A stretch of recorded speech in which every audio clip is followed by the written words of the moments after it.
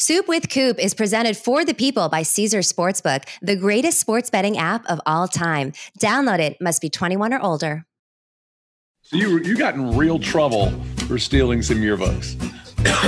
Yeah. Well, I mean, yes. The answer to that, short answer, yes. I got in real trouble. A bunch got stolen. If anybody's listening that went to Live Oak and was there in '99, I'll take a yearbook. Hey, I'll pay it forward.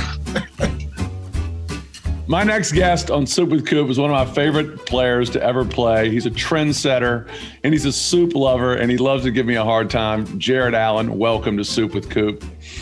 Oh, pleasure. I was just noticing, though, like my homemade potato soup is a little different than your tapioca potato soup. What? Why? I mean, I haven't said a word, and you're already calling me tapioca. I love potato soup. Did you? Actually offered it. I was going to make it pre and freeze it and send it to you, just so you could have the goodness and wholesomeness of a hearty homemade potato soup. Do people who grew up on horse farms tend to eat more soup than the average Joe? Probably. I'm a big soup guy. So I grew up like tomato soup and grilled cheese sandwiches, which I think is like, probably one of the greatest meals of all time. I completely agree. Yeah. And so, I think soup is one of those things. It's like casseroles, right? Where you can just kind of throw a bunch of stuff into a pot and it's delicious.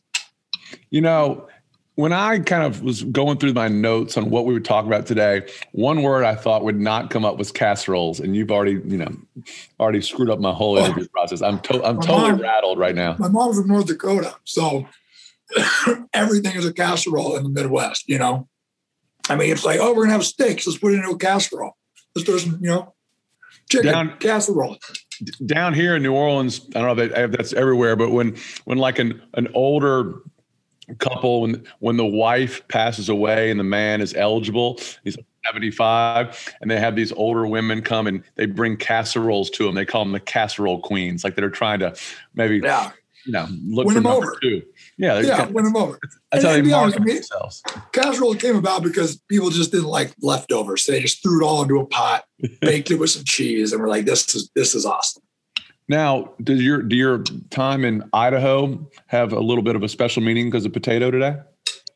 Oh, no, I didn't even think of that. My kids actually, I got a piece of bacon stuck in my throat.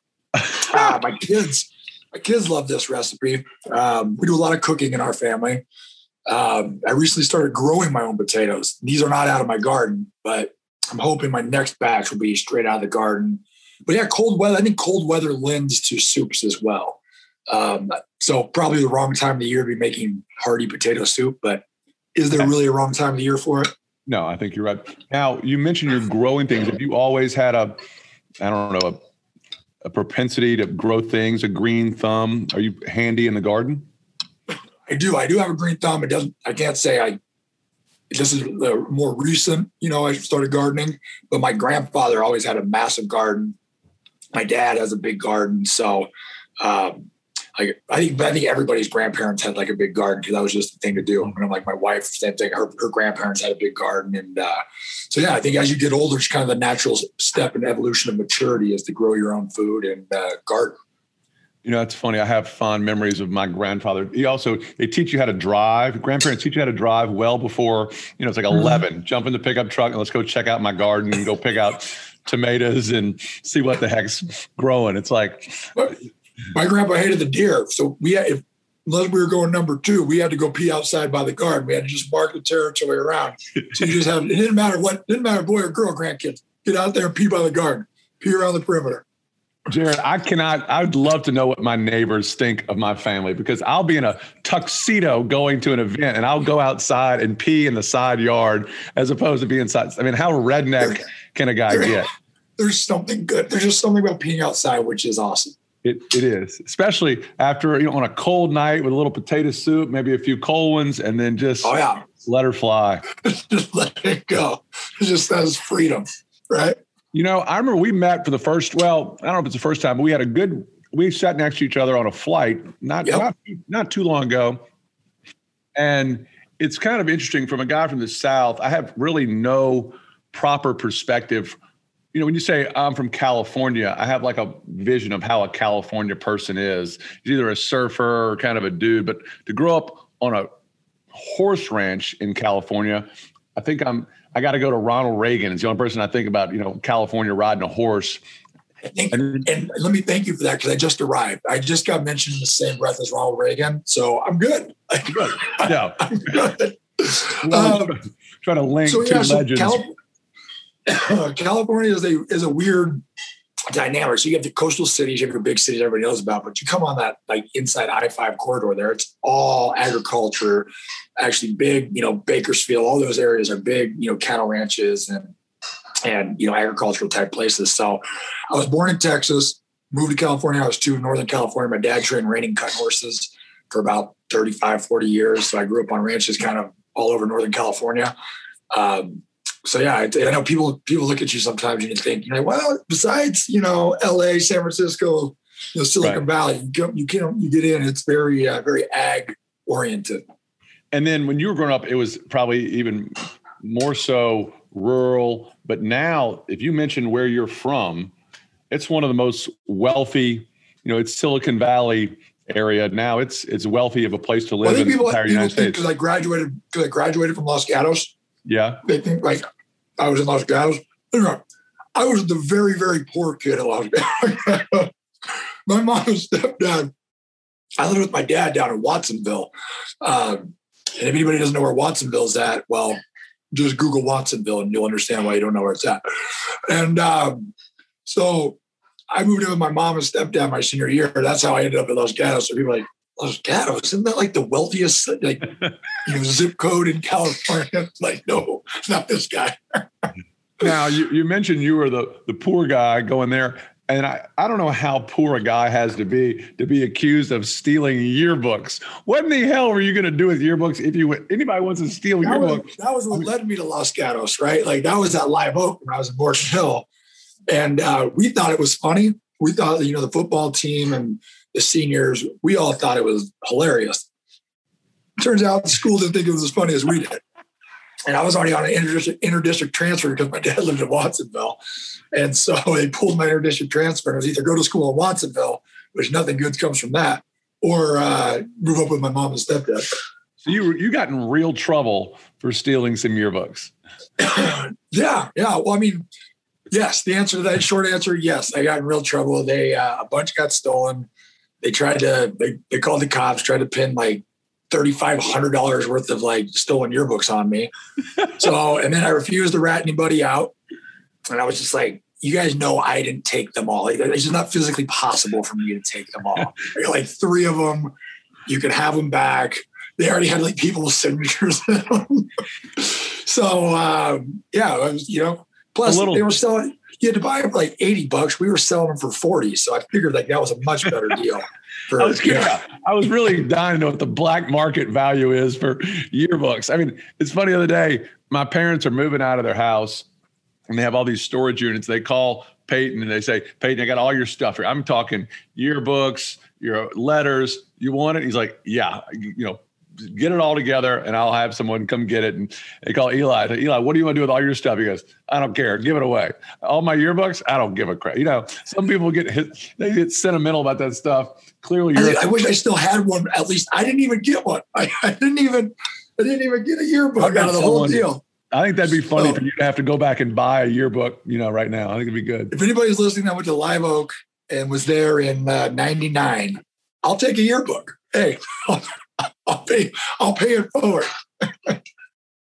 Football season is here, and nothing beats seeing your favorite team live. Not only does Vivid Seats have great NFL ticket prices, they're also the official ticketing partner of ESPN. And with Vivid Seats rewards, when you buy 10 tickets, you get the 11th free. Download the app or visit vividseats.com today. Vivid Seats, life happens live. Receive a reward credit equal to the average price of 10 tickets purchased, excluding taxes, fees, and processing costs. See vividseats.com/rewards for terms and conditions. Now, did you grow up? I mean, were you a country boy for all practical purposes growing up on a horse farm? Yes and no. So it's like when I was at home, full country boy, but being like a country kid, wasn't cool back then, right? Jenkos were cool. I don't know why Jenkos were cool, but they were cool. I don't know if they were cool in the South, but out West, Jenkos were everything. What are the ones that would cover? What is a Jenko? They were the pant, right? These real big baggy pants that would cover your entire shoe.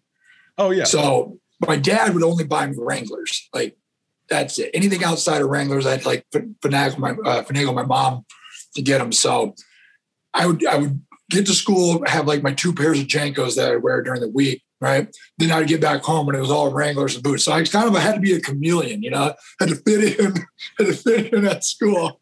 And then really only like my closest friends would come out to the house. My dad would put everybody to work. When you came to the house, it was like, hey, you got stalls to clean. Go get it done. You're like, Dad, I'm not going to ever make any friends this way.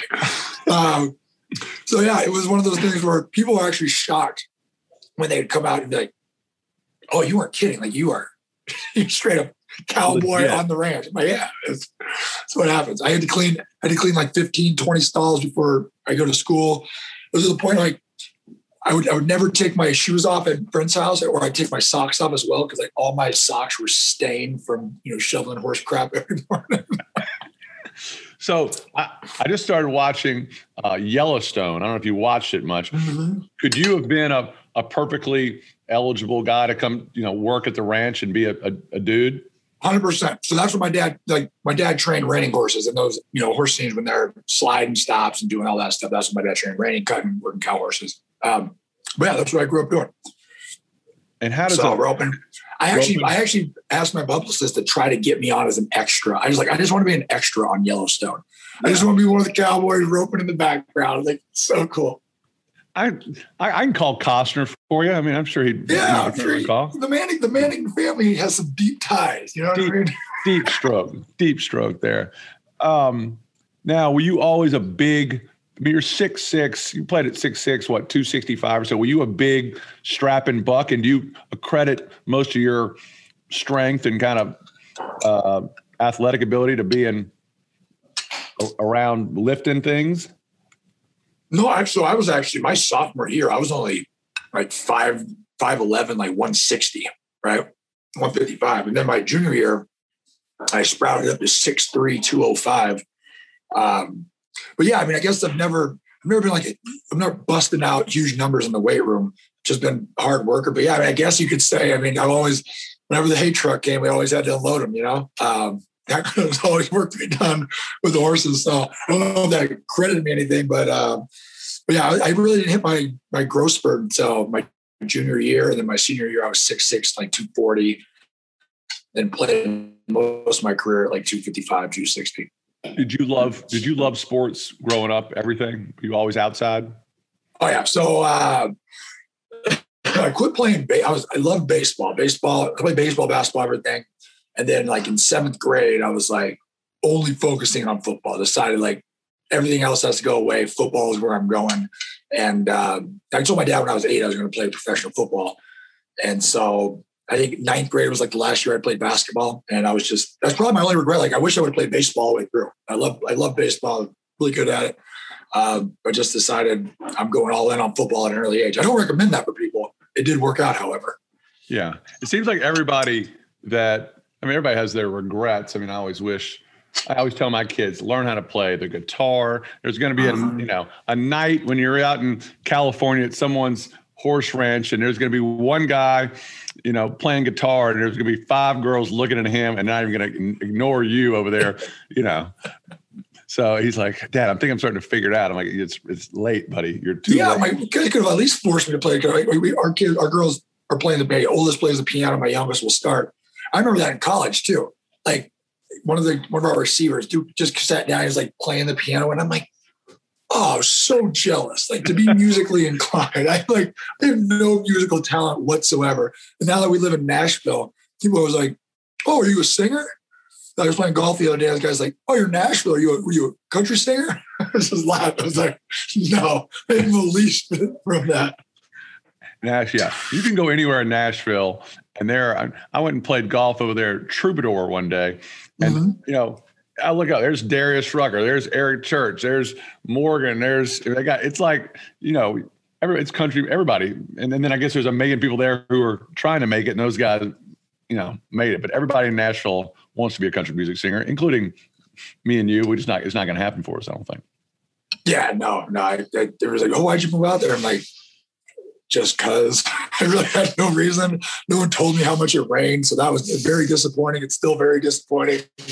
I cry about missing the West like every day. Now, Jared, coming out of high school, what was recruiting like for you? I'm always curious, how things have changed so much over the years. It was very, very good until the yearbook incident. So I had all plans of going to UW and playing in the Pac-10, and every school came through my junior year and, come watch and take my film. Then I went to Los Gatos, and they found out about the whole yearbook debacle. And a lot of those opportunities went away, ended up at Idaho State. So it worked out well. But yeah, recruitment, it wasn't like it is today. There was no, think about it, there was no Twitter, none of that. Like they just came out and they basically told you need to come to our school. And you're like, all right, well, I guess that's the sales pitch. I'm either, you're good enough to be here, you should be playing for us. There wasn't a whole lot of, I got maybe get invited out to like a junior's day, take your trips, and then, they give you what I think it was like $60 per diem when we went on our trips back in the day. And so got as much beer as $60 could buy. And yeah, that was it. That's right. There was none of this like, oh, we are sponsored by Nike and we have this. And they didn't even like hang our jerseys in the lockers when we got there. It was just like, oh yeah. Now it's a full photo shoots, everything. And, they basically told you, we're going to pay for your college, and that's good enough for you to want to play for us. And I'm like, oh, okay. Well, I don't know a whole lot about Idaho State. Who was the main rival of Idaho State, and what was that experience like? So I didn't know a lot about Idaho State either until I played there. I didn't know that place existed on Earth. And I was just kind of like, wait, where am I going? And so I got to give credit to our head coach, Larry Lewis. So he was a Washington State guy. Most of our staff came from Washington State. And Coach Ball and then my D-line coach was going to be my D-line coach at Idaho State, Mark Ray. I mean, they were at my house like every week during there, right? And they're like, oh, so they sold me on the big fish, small pond thing. And well played to them. But yeah, I tell you what, our biggest rival was probably like Weber State, which is down in like Logan, Utah, which no one really knows about. But it was an adjustment. Like this was the difference from growing up in California and when I went to Pocatello, Idaho. I had a digital cell phone. I had a little Nextel, and they only had analog out there when I got there, so my digital cell phone did not work. And I was like, "What? Like, where am I right now? Where am I?" And like try to call it, it's just like, "Nope, you don't." Like, I'm like, "This is ridiculous." So that's basically Pocatello. That was our rival, but it was great. I swear, we were the school of like 1A misfits. So another one of our claim to fame, Adi Attar, who's famously now Conor McGregor's agent. He was my teammate out there. He played at UCLA. He got in trouble or something. He came. We had Daniel Pryor, who was an ASU, full ride guy. He came. Another guy named Eric Booz was at Washington State. Like, come on. Atari Callum, who was one of the greatest high school players in the history of California.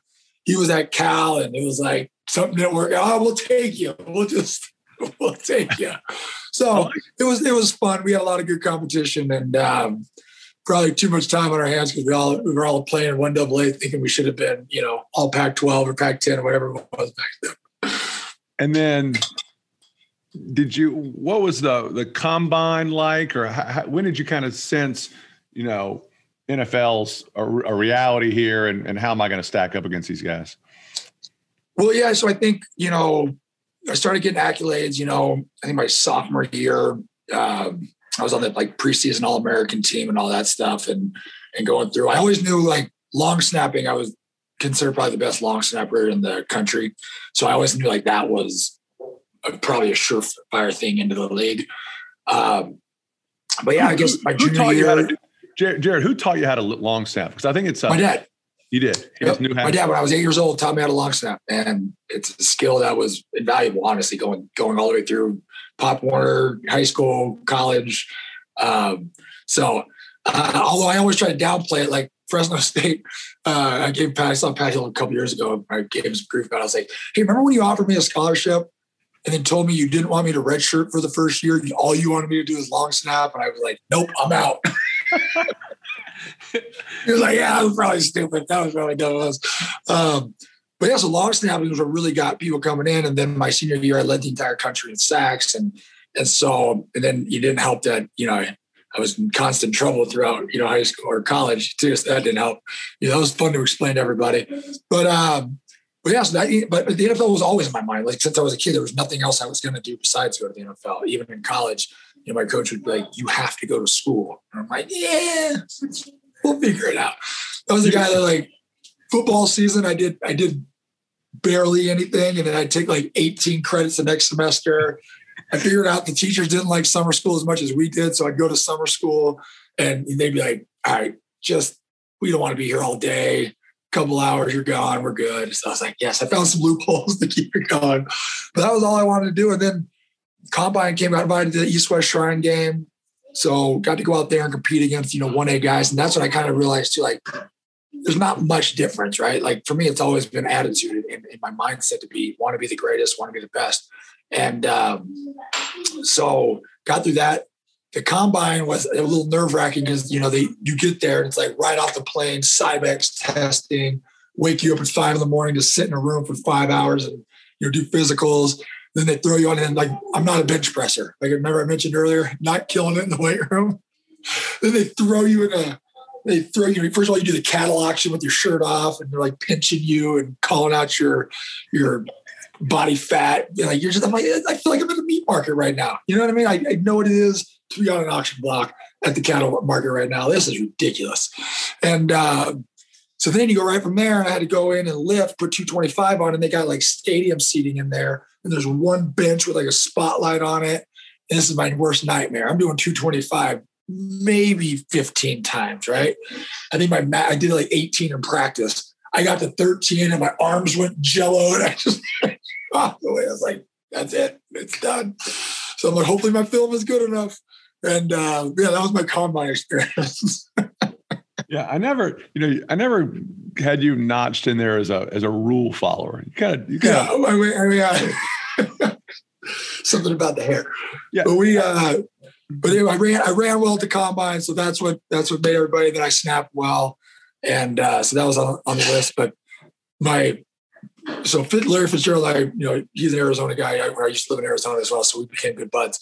But he was there, and my roommate at the Combine was Chris Wilson, which we ended up getting drafted to the same. We both got drafted to the Chiefs.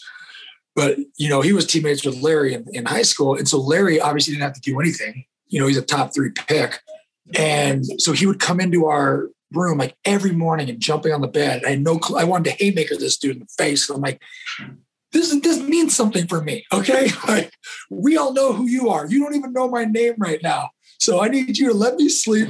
But yeah, 5:30 every morning, just jumping in on our bed. I was just like, I want to strangle this dude. But hindsight, it all worked out. Larry Fitzgerald, one of the great. Have you ever played golf with Larry? I have. So Larry used to be very, very bad at golf. And now he became pretty good at golf. He can hit a golf ball as far as anybody. I mean, it's insane how hard. He put some time. Although I was wondering, I'm like, where are you finding this much time?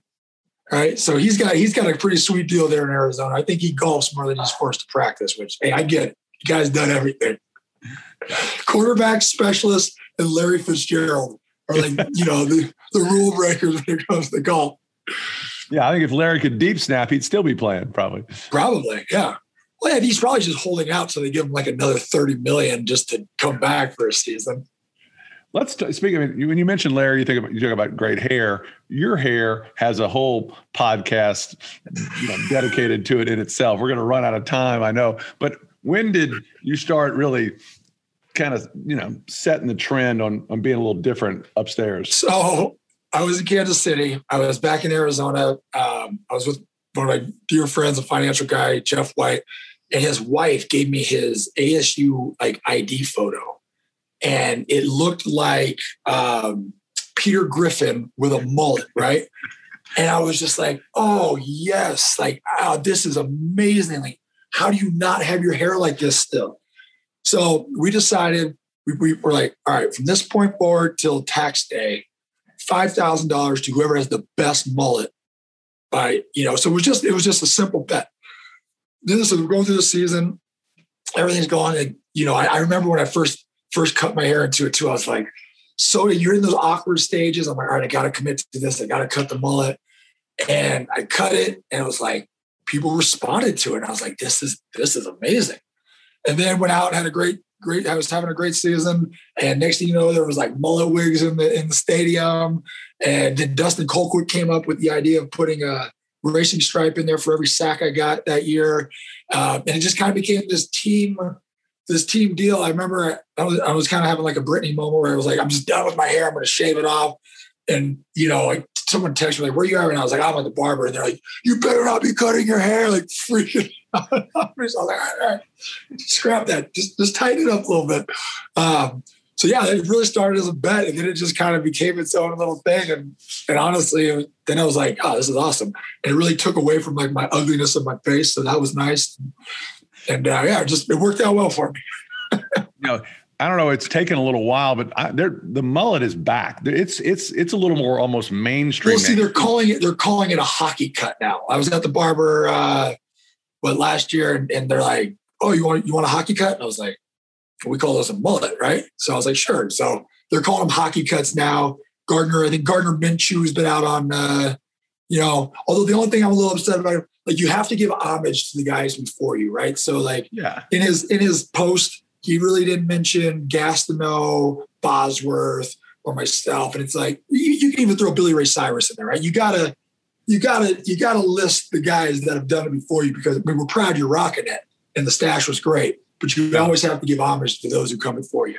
I think you're dead right there. If you're just going to pretend like you're the first guy to do it, it's just lose credibility. Like, no, I didn't invent this haircut. Like there was way more. It's just like the rat tail, like that. The mullet probably evolved from the rat tail. So someone like, Billy Ray Cyrus is going to have to give credit to, I don't even know who had the rat tail, but somebody else probably did.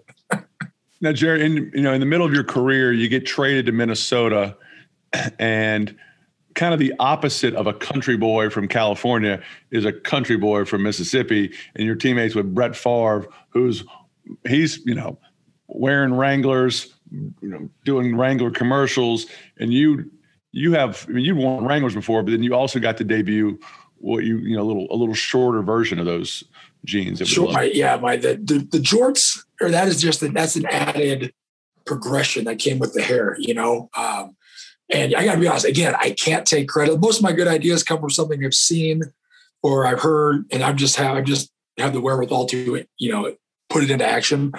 So I grew up, water skiing too. Right? I love water skiing. We surf on the lake now, but the guy I used to water ski with and taught me how to drive boats and taught me how to water ski was a legit slalom skier. And he was the guy that was out there in cut off jorts, right? Just shredding. And it's like if you snow ski or anything too, you get to the mountain and you see the guy with like the just bright yellow orange jacket with jeans. You're like, he has no intention of falling. This dude he's just going to shred it up. And that's what he was. And so once I got to the point with my hair in the comment, I'm like, the jorts is just the next progression of, exuding awesomeness and letting people know how confident I am in myself. And Brett fell right into that category. He came in and Kenny Mason, we said, Brett, let me show you the proper way to wear Wranglers. Exuding awesomeness is, I would say, the theme of this entire interview. Joe, when you were playing, though, you're obviously always in the thick of either leading the league in sacks or right there in the hunt, making all-pro, going to Pro Bowls.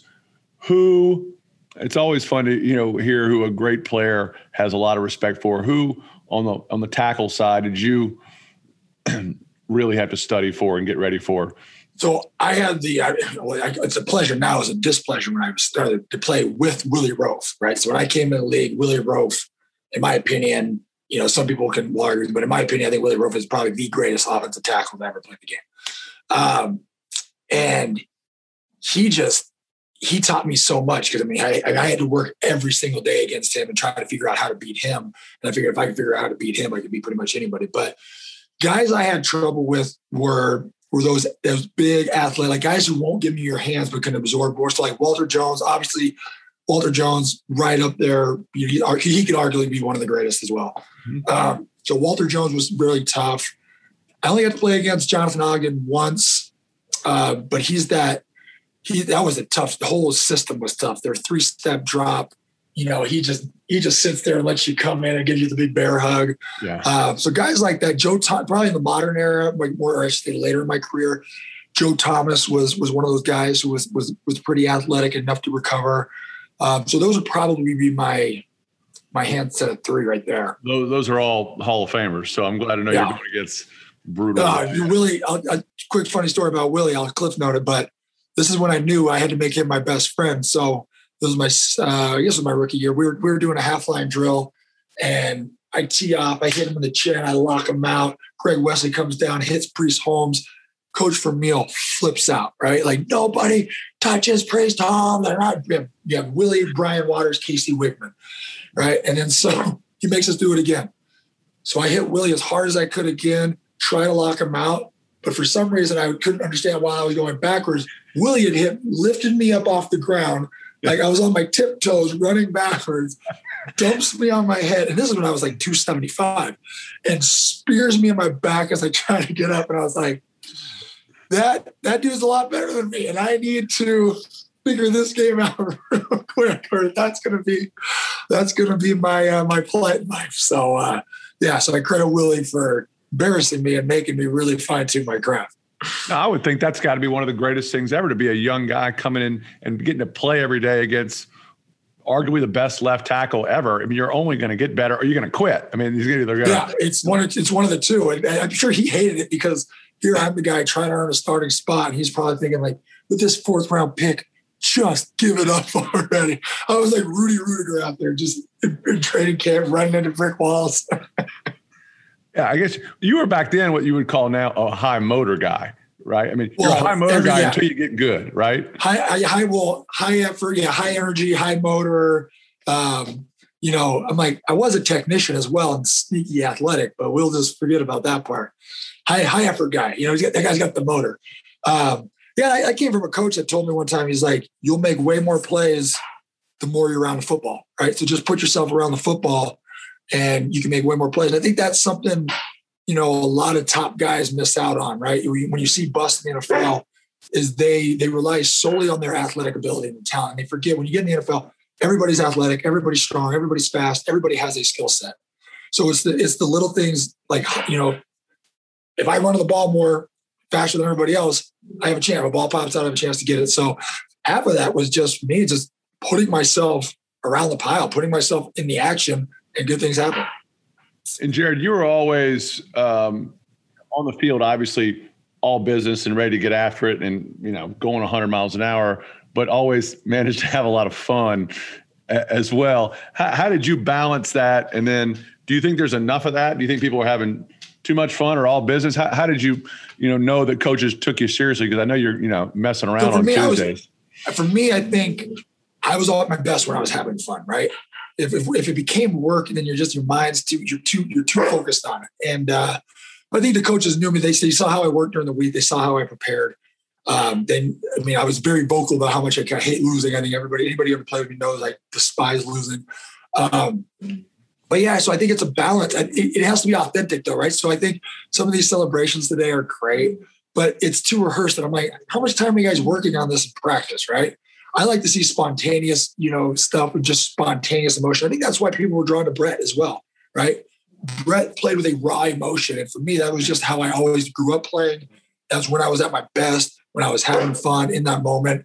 So I think it is a balance. And I think everybody has to figure out what that balance is for them, right? If it's crazy focused, let that guy be crazy focused, super intense. For me, you have to be loose because especially on the defensive side, it's all reaction based, right? I mean, I don't know the count. I don't know anything. So I can go through my keys and read, but I have to be able to react and I have to be able to kind of flow with where the game is going. So, but speaking of having fun, I'm probably sure I told you my dog's barking at me to get out. No, that's fine. But my very first start was against your brother, Peyton. And it was on Halloween. And the day before I had come dressed as Michael Phelps, right? Speedo, 2004, right? So full Speedo, USA swim cap, 6 gold medals, show up late to a team meeting on purpose, and we all had blast with it. Well, then the vets were like, "Oh, you're wearing that to the game." I'm like, "No, like it's my first. Like, first of all, it's my first start. I'm not wearing this to the game." So I made a deal with him. I said, "If we win, I'll wear this out." Right. So sure enough, we win. I'm putting my Speedo. Everybody's got their suits on. I'm putting my Speedo, swim cap on. Lamar Hunt is looking at me like I'm absolutely crazy. He comes up and gives me this barrel-chested hug. I just got, all his head in my chest. Walk out the door, and your brother is doing an interview right outside in Old Arrowhead. You walked right, kind of the locker room was kind of just, you did all your interviews in the hallway. And he was right there. And he kind of glanced at me like, he didn't even know my name at the time, probably, right? I mean, I did hit him a bunch that game. I didn't sack him, but I did hit him a bunch. But I walked by him and gave him the old good game on the backside. And his face was just kind of like, who is this human being right now? So that was my first interaction with your brother.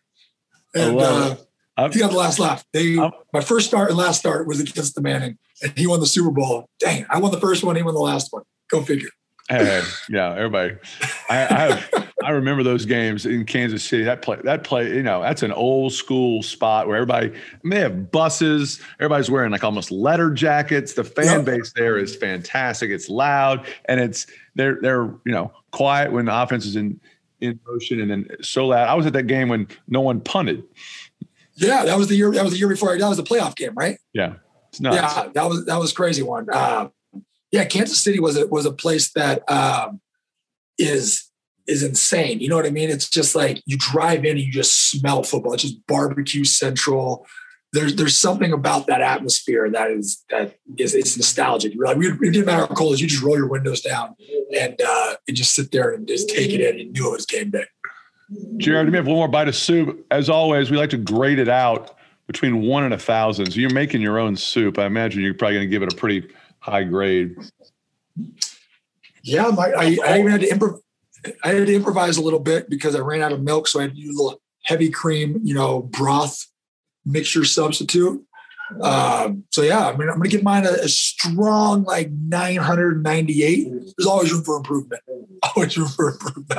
All right, people, we're brought to you by Caesars Sportsbook, the greatest sports betting app of all time. See, it's not just about the daily promos, odd boosts, or the hundreds of ways to wager. It's about the immortal words of Caesar himself. You bet, you get with Caesars Rewards. Every bet you place on the app, no matter the outcome, earns towards exclusive perks at Caesars Rewards destinations everywhere. Hotel stays, concert tickets, bonuses, and more. Download the Caesars Sportsbook app, become a Caesars Rewards member today, and get more with every wager. Must be 21 or older to gamble. Gambling problem? Call or text 1-800-522-4700. All right, one thing we're going to try, we've never done this before, but we're going to try, is I'm going to say 2 true statements and 1 false statement in no order. These are going to be jumbled just to kind of rattle you. And you tell me which one you think are legit and or false. So I can let you know, in high school, I had a mullet. I also, right now, if you went upstairs in my closet, I have a pair of jorts. And I have never ridden a horse, but I have ridden a Shetland pony. Which one of those are true and false? See, that last one threw me off. I thought I had it known. I'm going to say, well, you're from Louisiana, so you for sure had a mullet in high school. That's just absolutely happened. Yes. The George I was going to say was the lie until the horse thing came through, and you threw in Shetland pony, which kind of makes me feel like someone told you this was a Shetland pony you were riding. So I'm going to go with Shetland pony is the truth and George is the lie. What am I riding right here? I don't know what I'm on. You're on a Shetland pony. Oh, great. Okay, fine. Yeah, you're very wise. Also, I didn't even include that, but I dressed one time as Mark Spitz at a Halloween costume. Yes. It was a party, and the girl that was having her birthday, name was Suzanne. So everybody had to dress as something that started with the letter S. This is pre-Phelps. Yeah. So I wore this Spitz. I wore just a Speedo, some fake hair, put an entire black wig in my, in my Speedo, and I won first place. It was good. So. Oh, that's amazing. I knew we were kindred spirits right there. So we go way back. Absolutely. Well, I can't thank you enough for being on the show. Do you have any lies and truths you want to share with me off the top of your head? I guess I can. Let me think about it. Okay. Yeah. Let me run this down here. I'm not a very good liar. Okay. Truth. All right. I'm going to tell you the truth. No particular order. So, all right. I have hit myself in the face with a hay hook. I broke my nose by being hit in the face by a cleat from a coach. And I have water skied with a smiley face drawn on my butt.